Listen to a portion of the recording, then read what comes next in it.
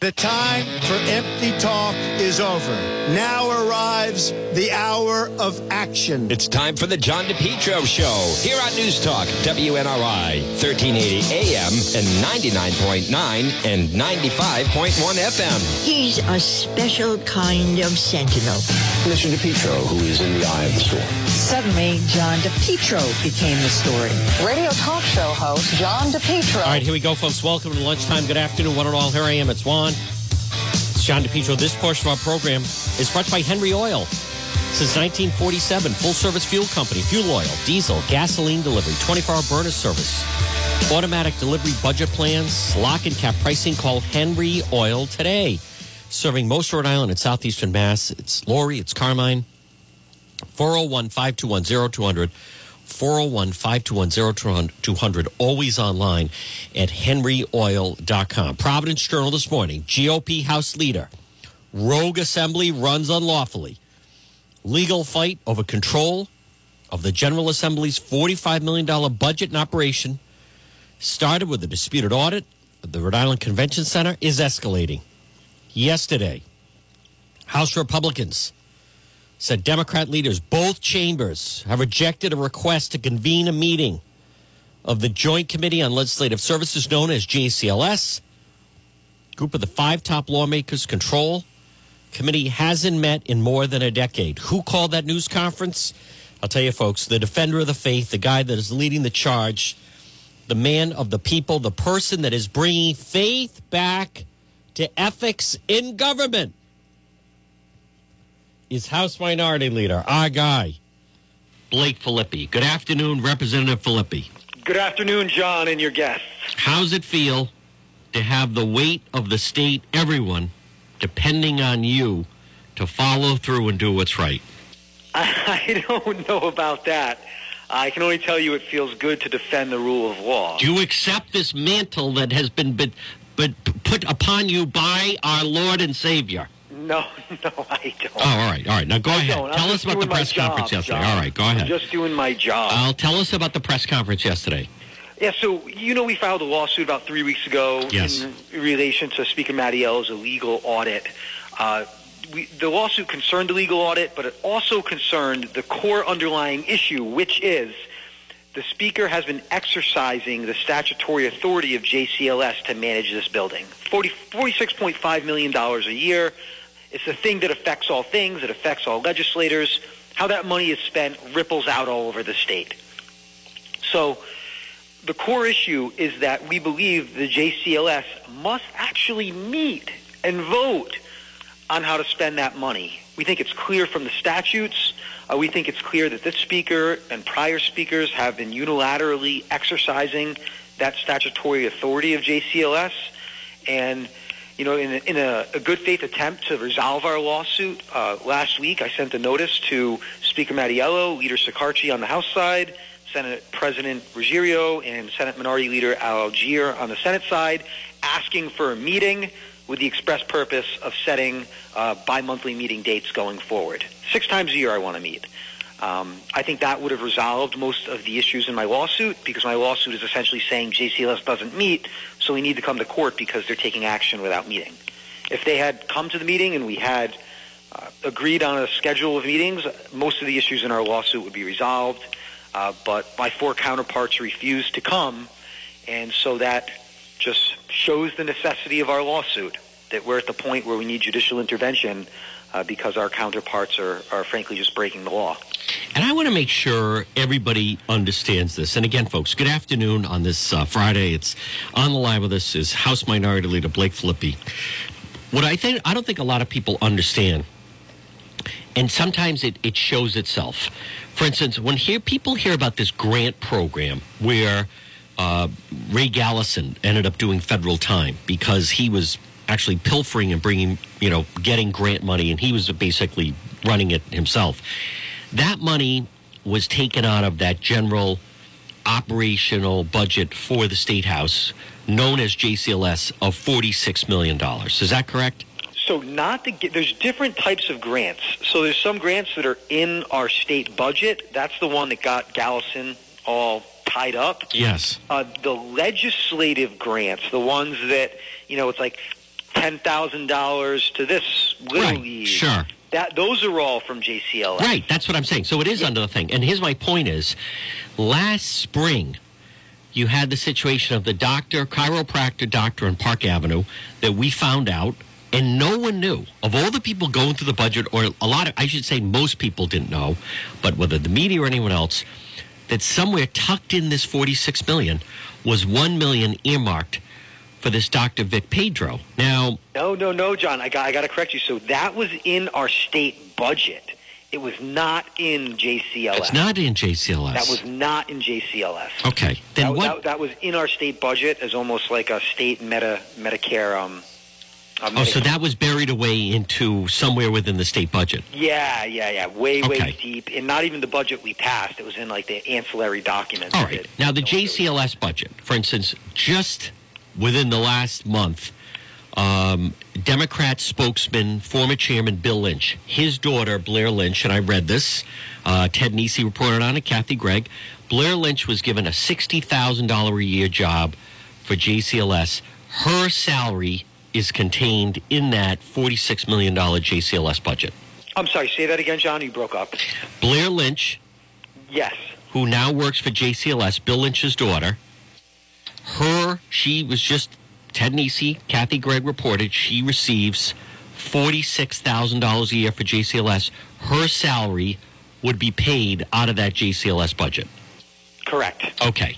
Capital TV, the people that operate when we get to watch everything going on there, their salaries are paid out of that JCLS budget. Correct. Okay. So anyone that works basically at the State House, and that also goes for the money that goes to the reps and the senators and everyone else that does business up there, works for the Speaker's office, Skenyon, Montanaro, all of their salaries are paid with this $46 million.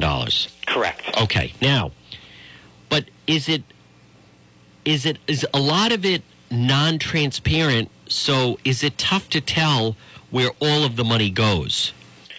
So the problem, no, you can obtain documents showing who gets paid what. Okay. They're subject to public review. The problem is that those commitments are always made without any public input and without input of the JCLS members. Okay. So you can come in here and you can request, I want to know how much all these people are getting paid. It's actually on our state's transparency portal, but there's no public posting process for the jobs beforehand. They're handed out by leadership without consultation of even other members of JCLS. Now take us through, you want to have a meeting, and now this is basically they are refusing to meet because you're taking them to court because you want to meet with them. Take us through that a little bit. Yeah. So the Senate members said they want to meet, but they won't meet while my lawsuit is pending. The other House members said, we're not going to meet if the Senate's not going to meet. So Blake, the Senate's saying you should dismiss your lawsuit, then we'll meet. My position is that my lawsuit will be resolved if we meet, and if I dismiss my lawsuit, there's no way to really seek redress if you refuse to meet. I think it's clear that this organization, JCLS, is spending money it's not legally authorized to do. It's taking action it's not legally authorized to do. I put forward a way to resolve our disputes and was rebuffed, and our remedy now is in the courts. And is it impossible to find out if they're spending that money without getting an audit of them? Is it possible to? So my understanding is the last time JCLS was audited was back in 2003. So How? 2003 was the last time it was audited, and I just found that out recently. And so, in other words, we don't have. Here's what I'm trying to get at: we don't have a firm handle on how they spend that $46 million. No, you can determine it, John. Like there's documents, they're public documents. There's a budget that is adopted by the Speaker's office that says how the money's going to be spent. It's subject to Access to Public Records Act requests. I know Ian Donis at the Public Radio, he did a story recently about how many people from Cranston are employed up here. So the information is public. The problem what's not public is the decision-making processes which lead to those expenditures. I see. Okay. And it's not public, and also critically, it's not voted on by the members of JCLS, who have the specific statutory authority to decide how the monies are spent. It's basically the powers of JCLS have been usurped by the Speaker's office. Okay. Now, take us through. If they had agreed to meet with you, what would you want to do if they had agreed to have a meeting? So the purpose of the meeting I wanted to have yesterday was to simply amend the JCLS rules and regulations to require that JCLS meets 6 times a year. And how come they don't want to meet? Because I think that for a long time, legislative leadership has enjoyed exercising JCLS's statutory authority, unlawfully exercising JCLS's statutory authority, and they don't want to give up the power. They don't want to have a public meeting where myself, maybe Senate Minority Leader Algier can say, do we really need to hire this person? Do we really need to spend this money? I don't vote for it. They don't want that vetting process. They don't want to, give up control. So there's no process right now, and I think this is so significant that, in essence, Minority Leader Filippi, there's no accountability, and seemingly 2 people, House Speaker Nick Mattiello and Frank Montanaro, basically are unaccountable for a $46 million budget. Pretty much. Okay. So they could just, for no apparent reason, give someone a job, give someone a raise, add positions, add money for this or that. They could basically do that, and there's no one right now in a position that can look over their shoulder and question a lot of these decisions that are made. Well, I don't want to say no one, because the members of JCLS have that power through the court system if they're denied their statutory rights, and that someone right now is myself and the Minority Caucus. This is their refusal to meet, their desire not to have collaboration, which is statutorily required. It makes my remedy a judicial one at this point. So there is a remedy. You're going to have to go to court to force them to sit down to meet with you, and they don't want to meet. So I don't know if the court can force them to sit down. The court can restrain them from doing things without meeting. So It would essentially indirectly force them to meet, because they wouldn't be able to do things without having a meeting.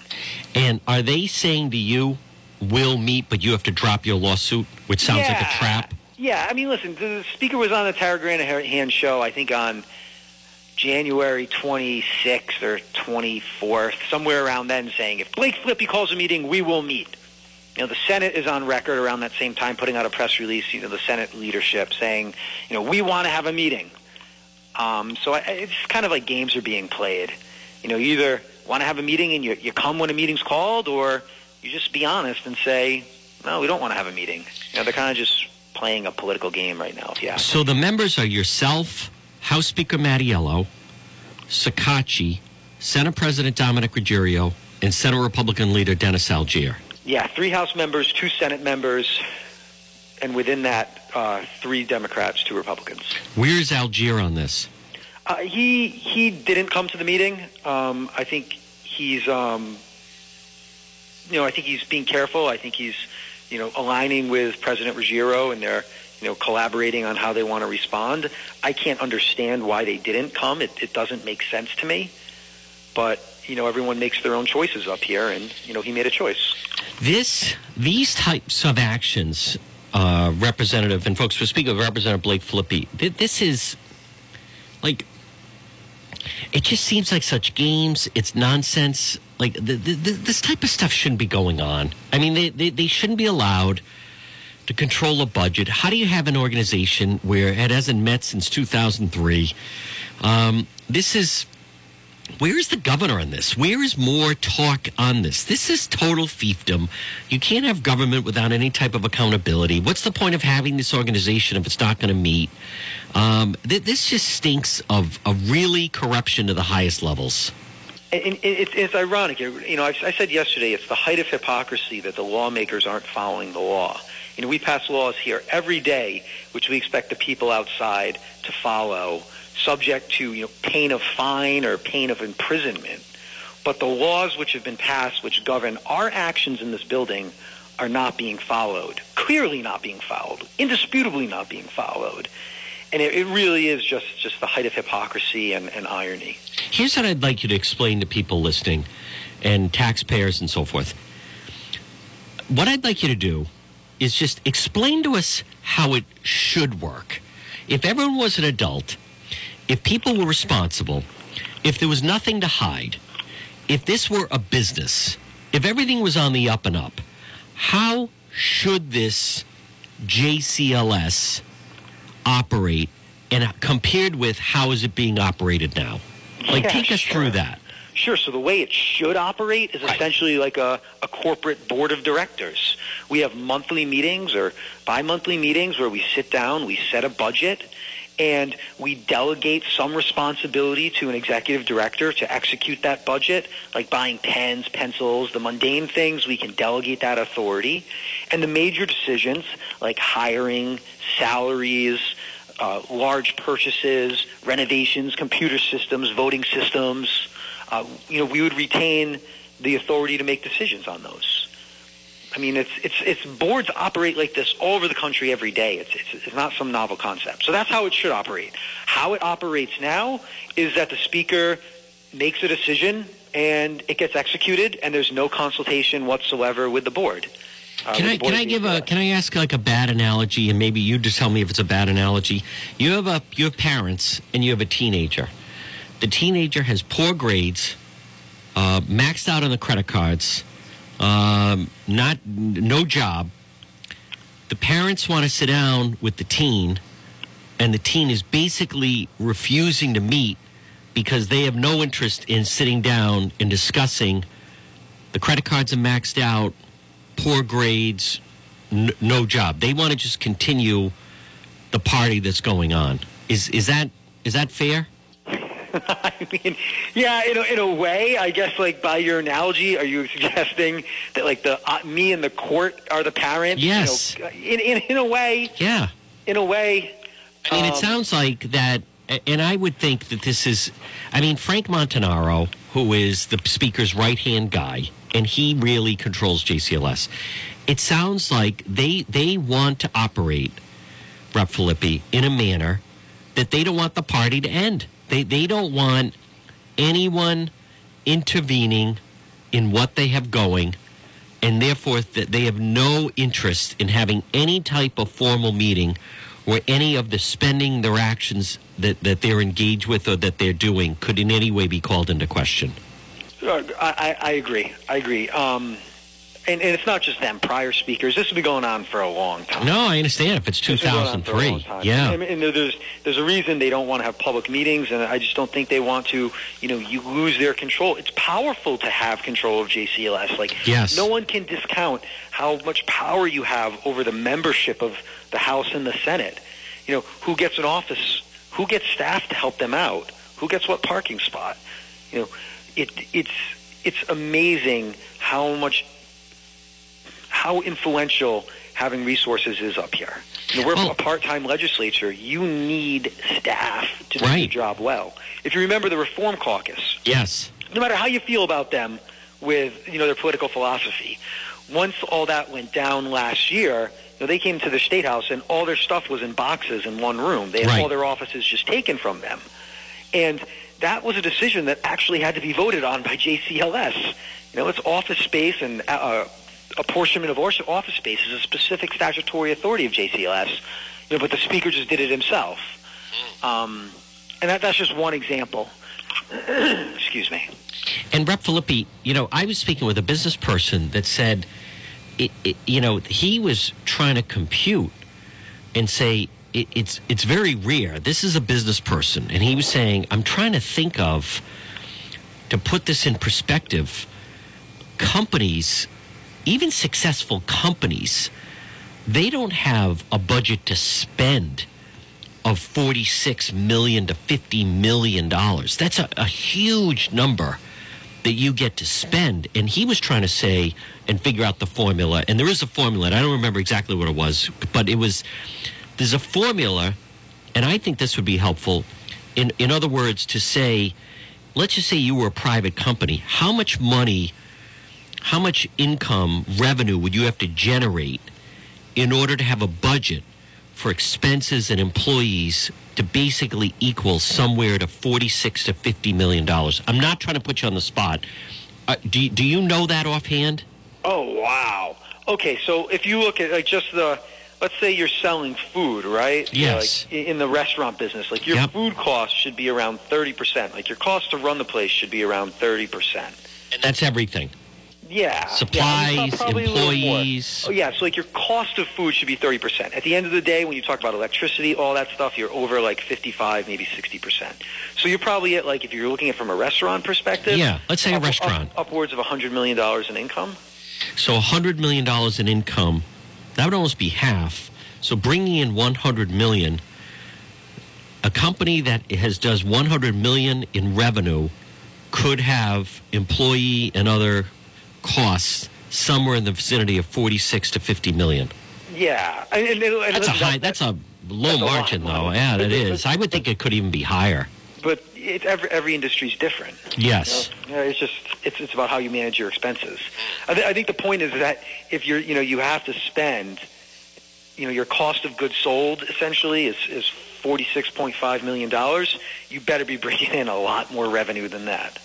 So, in an idea, if this were a corporate board, and I know they're going to say government operates differently, but just so people understand, if this were a corporate board, there would be some kind of oversight, and there are corporations. They get together, they have different meetings, someone's appointed to the board, and basically it's, they have a fiduciary responsibility to the shareholders to oversee how things are being run, what things are being spent on. Many times it does make the news, Rep. Filippi, when we hear about sometimes the CEO that goes rogue, right, who suddenly gets the corporate jet, and there's all these expenses and blah, blah, blah. And but in this particular situation, there's to not have a meeting, and it seems it's designed that way, that they don't want to have a meeting because they really don't want anyone questioning the way the money is spent. Is that fair? Yeah, they don't want anyone questioning their decisions. I think that's clear. Okay, where does this stand now? Does this go to court? Where exactly do things stand with this? So a court would almost have to compel them, or you tell us, where does this stand? So the lawsuit is filed in the Superior Court. We filed it probably 3 weeks ago, actually probably 3 weeks ago today, to stop the illegal audit. That lawsuit is pending, and our ultimate request for relief is to enjoin, to stop the Speaker from unilaterally exercising the authority of JCLS. So essentially it would cease them from being able to make decisions without meeting and vote. Now, I also want to circle back. You would like an audit of JCLS, correct? I mean, I haven't called for it, but I think if you look at the history, it hasn't been audited since 2003. I think it really does need to be audited. And the fact that it hasn't met and everyone's, so loath to meet, I think just as a belt and suspenders and for good government, we need to lead by example. I mean, the Speaker said, I think a month ago, that audits are great. When he was calling for the audit of the convention center, no one should fear an audit. They're for good government. I think we should lead by example on that. I think an audit of JCLS is called for. Does JCLS, do they have a line item of petty cash? Not to my knowledge, but I don't want to say definitively. How would someone find that out? Let's just say someone is listening right now and they have nothing to do this afternoon.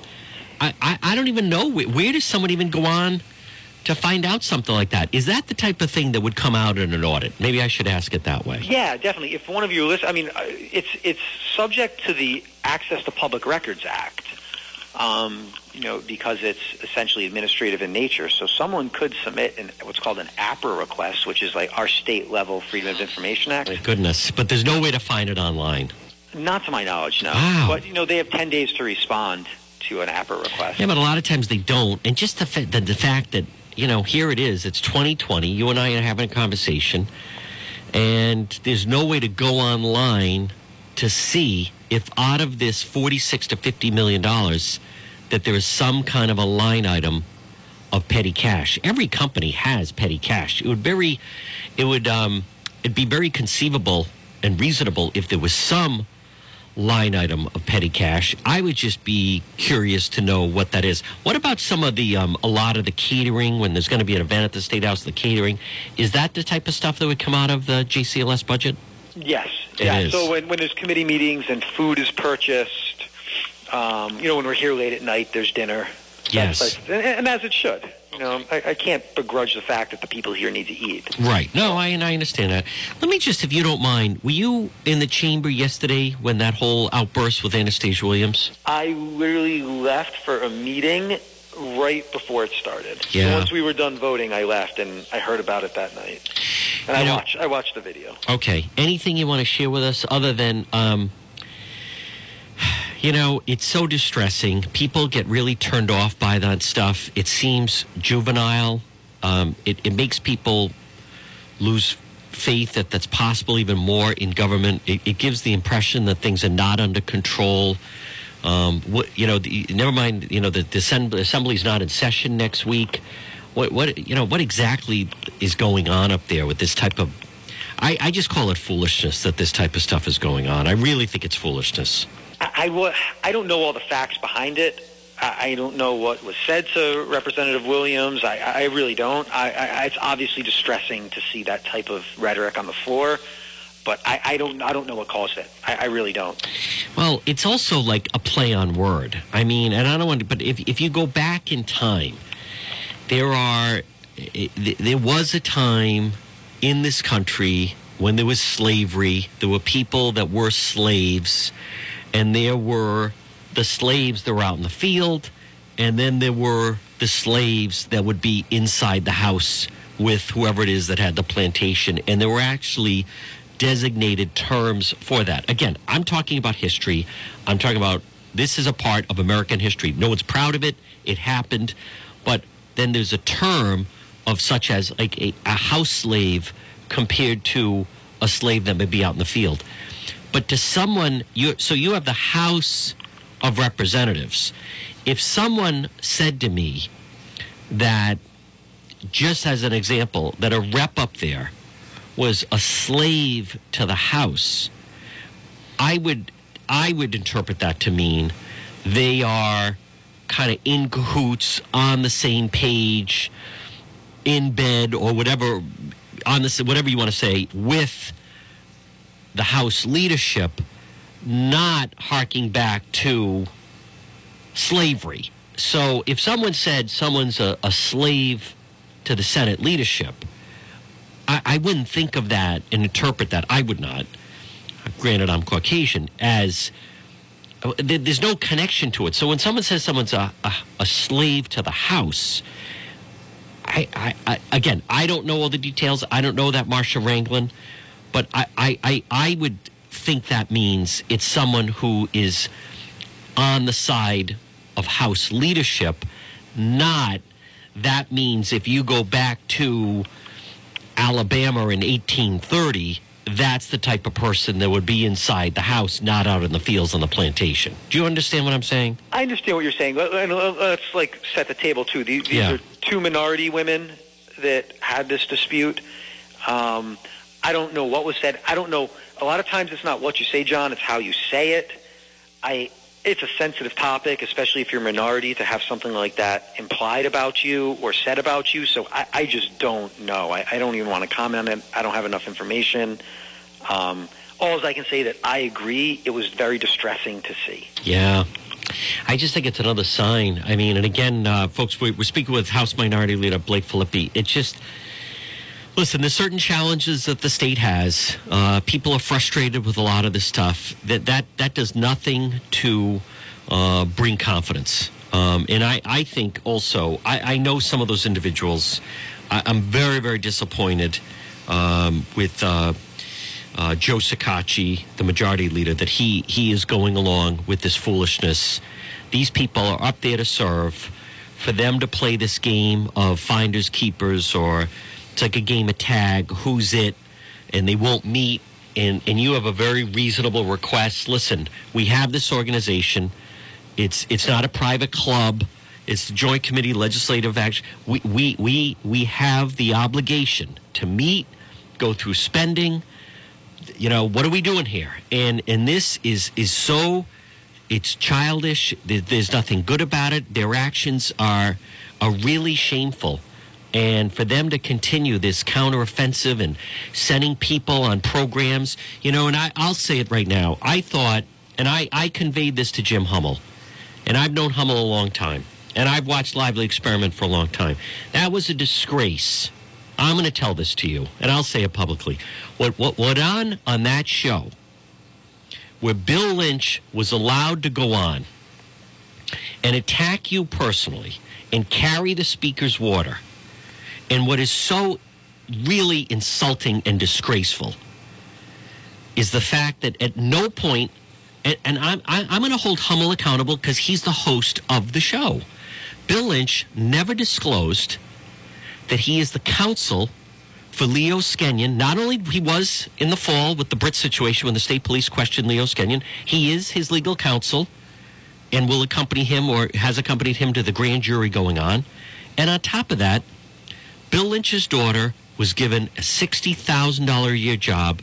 I don't know her, Blair Lynch. She could be the most wonderful person. It's irrelevant. The point is that on, quote, public television, Bill Lynch was allowed and never disclosed. He was allowed to attack you and never disclose. He's the legal counsel for the Speaker's chief of staff, and his daughter has a $60,000 a year job with this JCLS. And the reason I say that is because it completely changes the dynamic of the situation and would show people, exactly what his view would be. And, you could be a good guy about it, but you should have been invited on that program the very next week to address what was very, very unfair talking point type attacks for the likes of Bill Lynch. Listen, I agree. We learned early on in law school, John, that when you have the law on your side, you argue the law. When you have the facts on your side, you argue the facts. And when you have neither, you attack your opponent personally. So I almost take it as a compliment that Bill Lynch couldn't defend the Speaker's actions or defend the Speaker in my lawsuit to make any legal or factual arguments against what we're doing here, that he had to attack me personally. It shows the strength of our law suit because Bill Lynch is a good lawyer. He knows the rule. And the fact that he couldn't even address the merits, I think, is a compliment. You can take it, and you're taking the high road. I'm saying it shows something at a deeper root, which is they don't care about transparency. That was a disgraceful. I'm just telling you in the element of just journalism, to have that not disclosed, there's an arrogance there, there's a smugness there. For him to be speaking out and trying to seem impartial when it is impossible for him to be impartial when he is legally representing the chief of staff, and then his daughter just recently got a job with that. That is absolutely embarrassing. And I called and said, I contacted and said that I thought that it should be addressed. I'll even say on the program, and I was told, well, we don't want to draw attention to it for people that maybe didn't see it. That is so wrong. Journalism 101, if you followed that, and I'm telling you this, if you followed that within journalism, that would mean that a newspaper never runs a correction, because they could say, well, we don't want to run a correction because maybe someone reading the paper on a Thursday didn't read the Wednesday paper, so they didn't see the error. That is wrong. That should have been disclosed. He had no business being on that program, Bill Lynch. And I told it, he had no business being allowed free access to just go after you, go after the process, and never disclose information that would basically disqualify from someone from saying, oh, I'm just giving my opinion here. What do you mean your opinion? You're literally taking money. But it also just shows, and before I let you go, and I don't mean to, folks, again, we're speaking with Blake Filippi. See, it shows an underlying, these guys, they play it real fast and loose with the truth. What does the media say? Speaker Mattiello is now endorsing Amy Klobuchar. And Mattiello says, I don't think Biden did that well. Well, the real truth is the Biden people said to him, thanks, no thanks.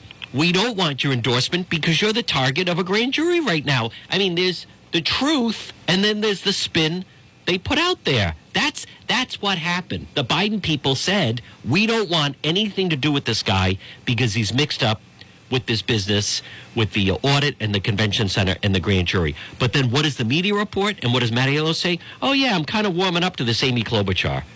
But the truth always comes out, John. Well, not always. Usually it comes out. I suppose. And if you haven't been up front from the beginning, it makes you look even worse than if you had just said something. Like if Bill Lynch had gone in and said, full disclosure, ... My daughter works for JCLS. I represent Leo Skenyon. But here's my opinion. If he had said that, it would look better than what's come out. That's what has come out since that interview. That's the show I would want to see. Now, if he would do that, now you have my attention. I just find it, as a Rhode Islander, as a viewer, as a member of the media, it's incredibly insulting to allow someone access in that manner to be talking and leading the discussion and attacking people and never exposing in full disclosure that your daughter just got a very well-paid job there. Ian, you're the legal counsel for the chief of staff. That is unheard of. But John, unheard of. I'm sorry, John. Nope. I'm going to be that glass is half full here.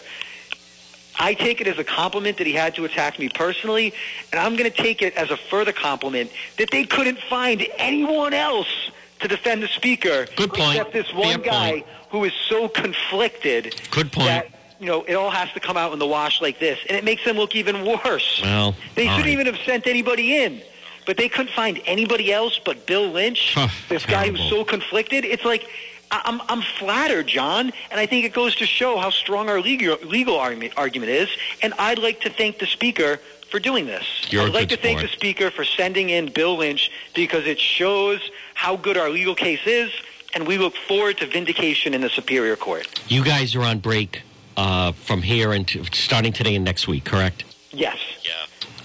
Well, we'll see what happens over the next couple of weeks. Yeah, man. I will talk to you after the program. Okay. He is House Minority Leader Blake Filippi. I'll tell you, folks. That is, and again, I get it.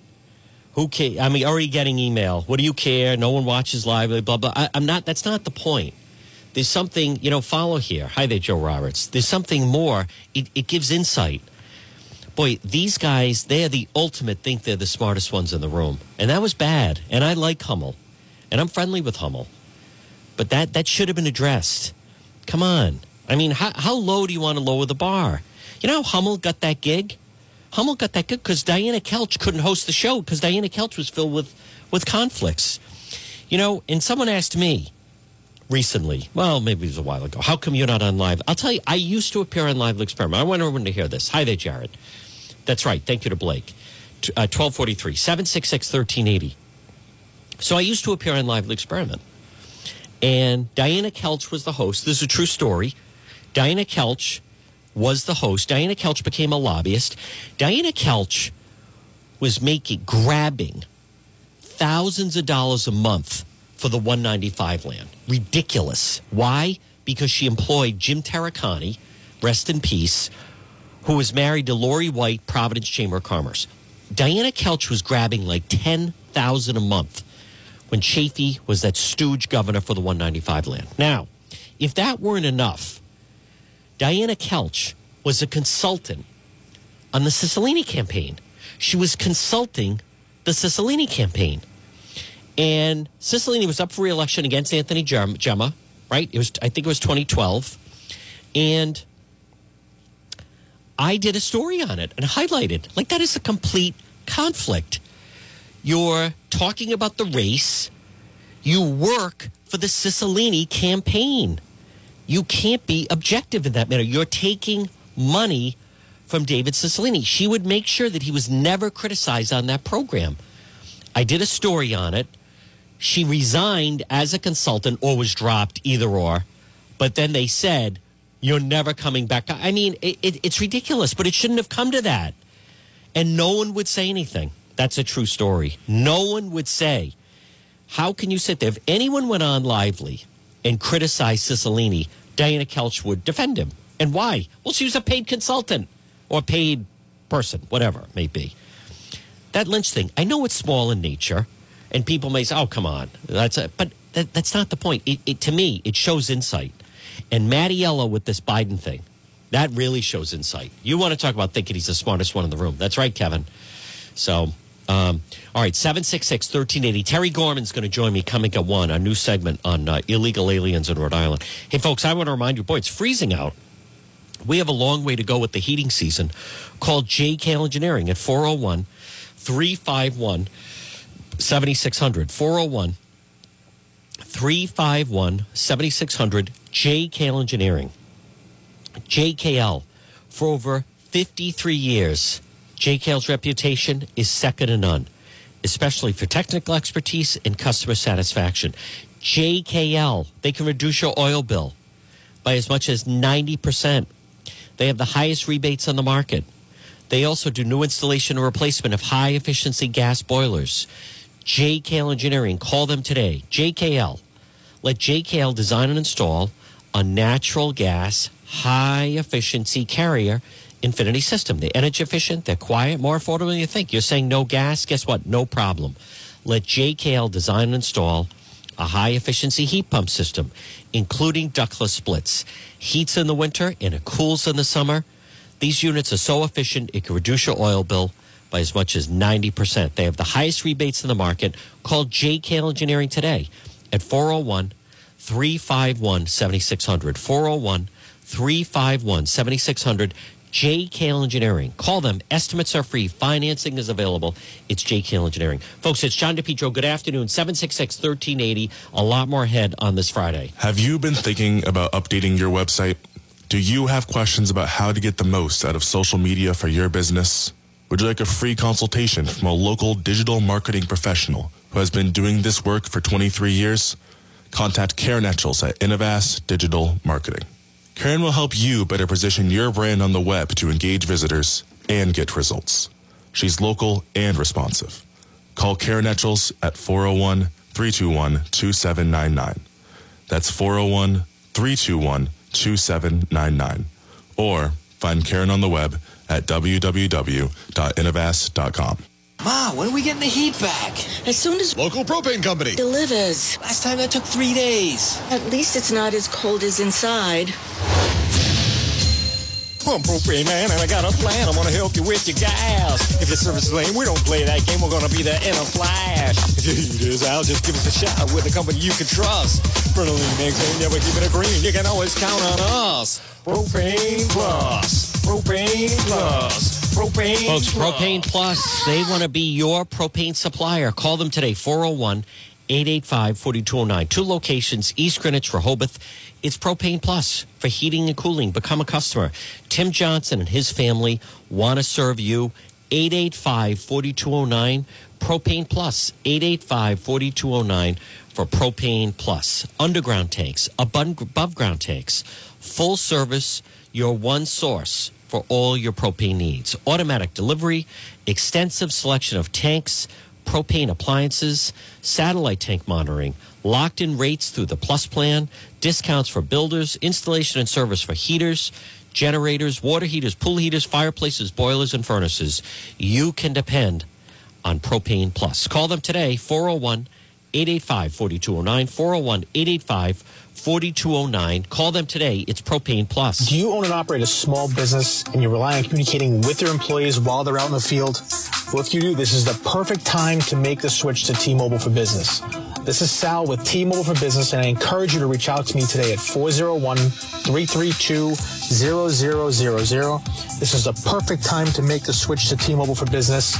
Right now, we have unlimited plans with unlimited talk, text, and data with no contract, great deals on iPhones and Samsungs. This is the perfect time to make the switch to T-Mobile for Business. Stop wasting money.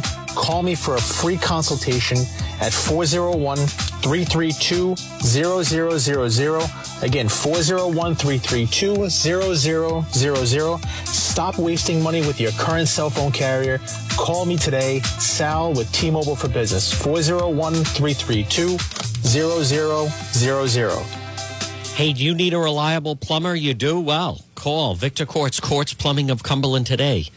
He's there for a plumbing emergency, 401-714-1010. 401-714-8478.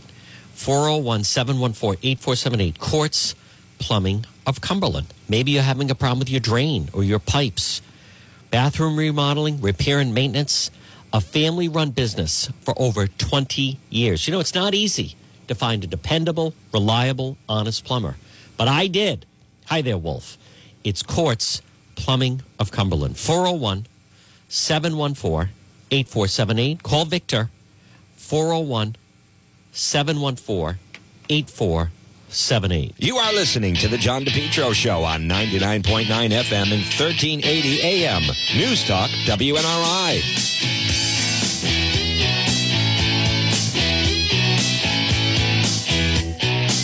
All right, folks, so we're back on this Friday. Good afternoon, one and all. It's John DePietro. Weekdays, we start at 11, and we go until 2.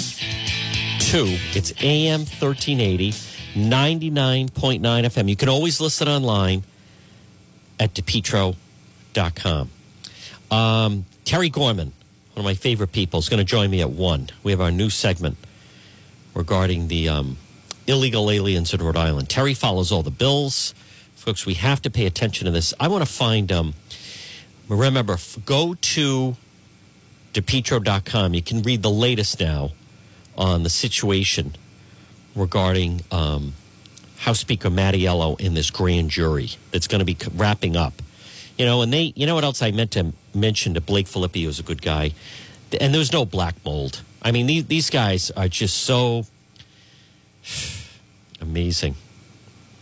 There was no black mold. They made that whole thing up.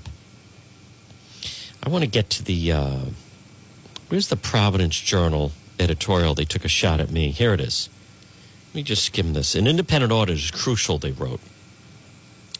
See, I like the, well, obviously, I like the Journal. I quote them every day. I read them every day.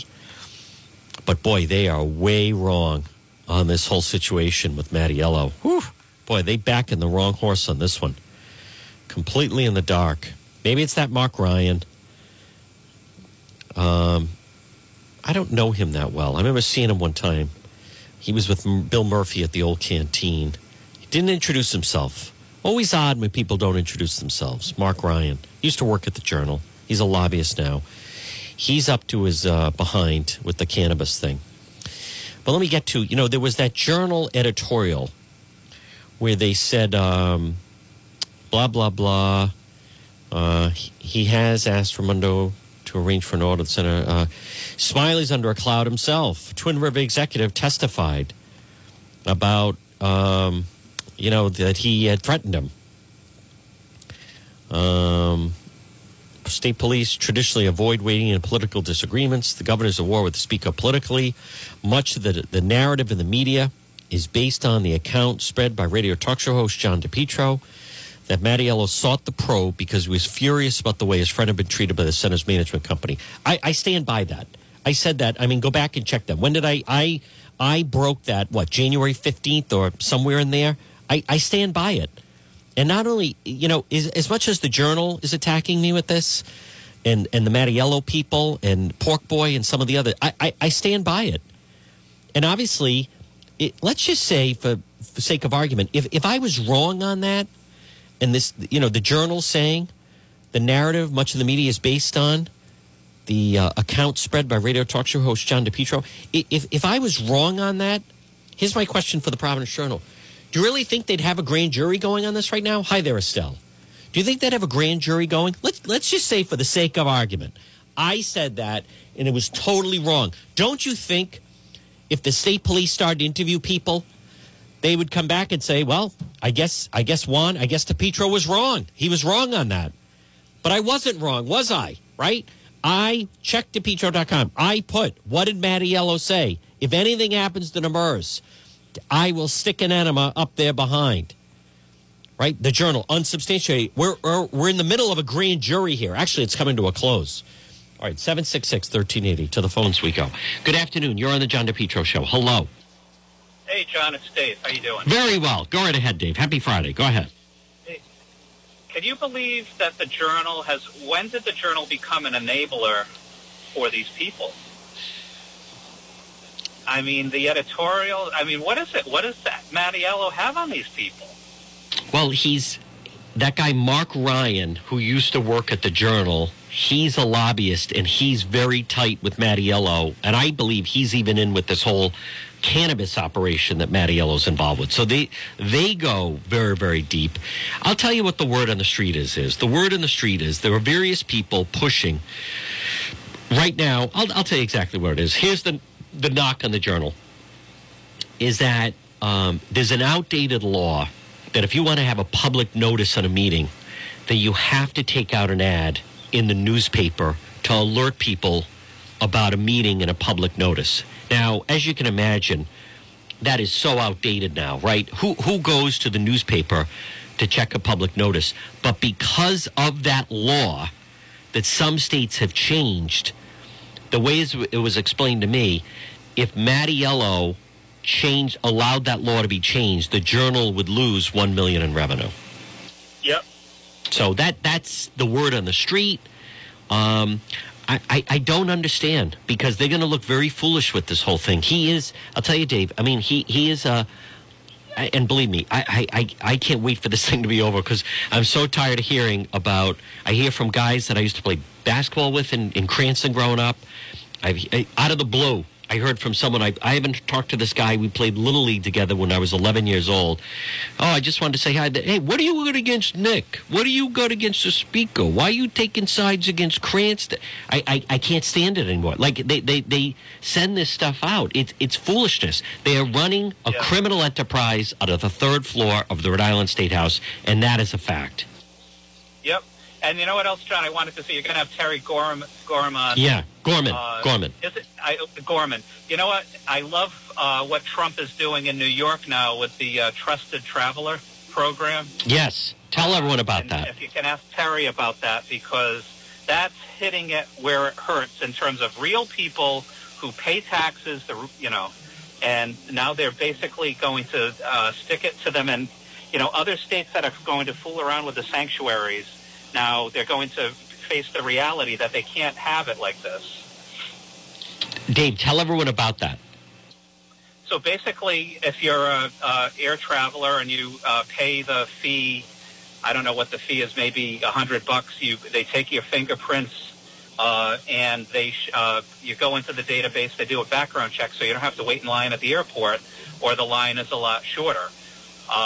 New York won't share their DMV data, state data, with the feds, and because they have the driver's licenses now where illegal aliens can get a driver's license. So the feds have basically said your state, residents in your state can't participate in that program anymore. So if you're a New Yorker flying out of LaGuardia or, Kennedy or any of those airports, you're going to have to wait in a long line. And we will talk to Terry about that. I'll tell you, thank God the president is leading the way on that. Dave, thank you for the call. Folks, Terry Gorman's going to join us next hour. Again, though, go to the website, DePietro.com, and you can see exactly what is the statute. Criminal offenses, extortion, and blackmail. That is what they're looking at. As I look at this situation, it certainly seems that Mattiello will be found. The grand jury will come back, intent to compel any person to do any act against his or her will. And it's going to come back to, if they suspend or fire Demers, I will stick an enema up there behind. I'll stick by that.